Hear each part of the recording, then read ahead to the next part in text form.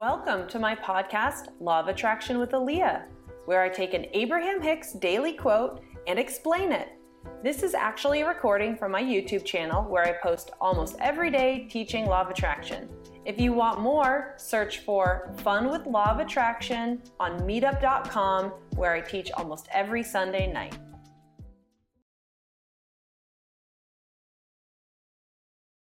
Greetings! Another day, another quote. Let's do this. Click show more to read along with me. This is a wordy one. So, the truth is, there's not one path. The truth is, there's not only one right path. The truth is, all paths can be made to be the right path.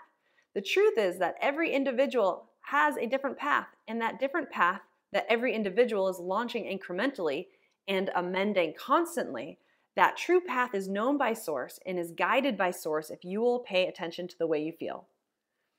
This path is here for you. When you are feeling good, your path lights up. It becomes incredibly obvious.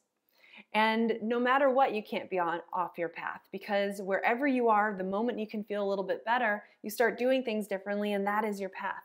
But I want to talk about one part here. All paths can be made to be the right path. Because let's face it, sometimes you might be like, do I stay at my job or do I get a new one? Do I stay in this relationship or do I get a new one? Do I go on the trip? Do I not go on the trip? And so oftentimes it seems like there are different paths, and it seems like, oh man, maybe there is the right path. But the truth is if you think path A, or let's say keeping your job, you're going to be unhappy, but getting a new job is going to make you happy. And so you just get the new job without taking ownership of becoming happy, then you're still on the old path.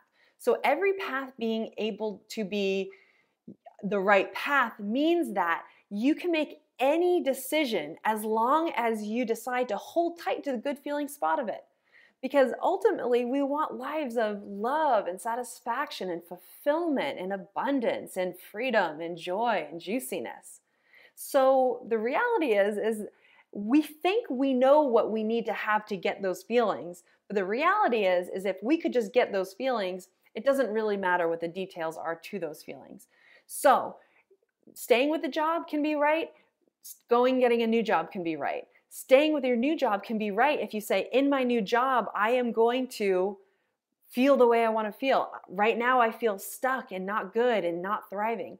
Okay, well, sticking with your job could be a good decision. Maybe you're saying, but the money's really good, but I have friends here, but it's close to my house.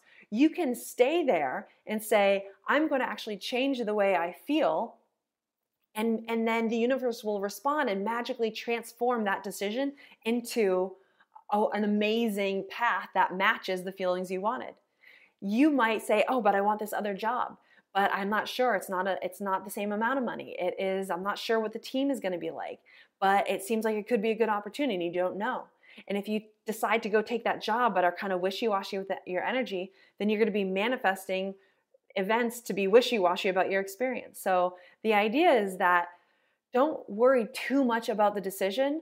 First, don't worry, but kind of the only thing I want you to focus on and effort on and worry about is, can you feel better right now than you do? And so if you can set feeling really good and thriving and swagger as your energy now, then that is the energy you make the decision from. And then when you make that decision, hold on to your swagger, because don't wait for things to happen to give you swagger. Hold on to your swagger, and then magically the universe makes that situation match your swagger. So that's the deal. That's what's going on today. Beautiful day. Have a good one. Say hello, introduce yourself in the comments, whatever. Like, subscribe. It helps me out a lot. It shows YouTube that we're doing cool stuff here. So anyways, I will see you later. Enjoy. Bye.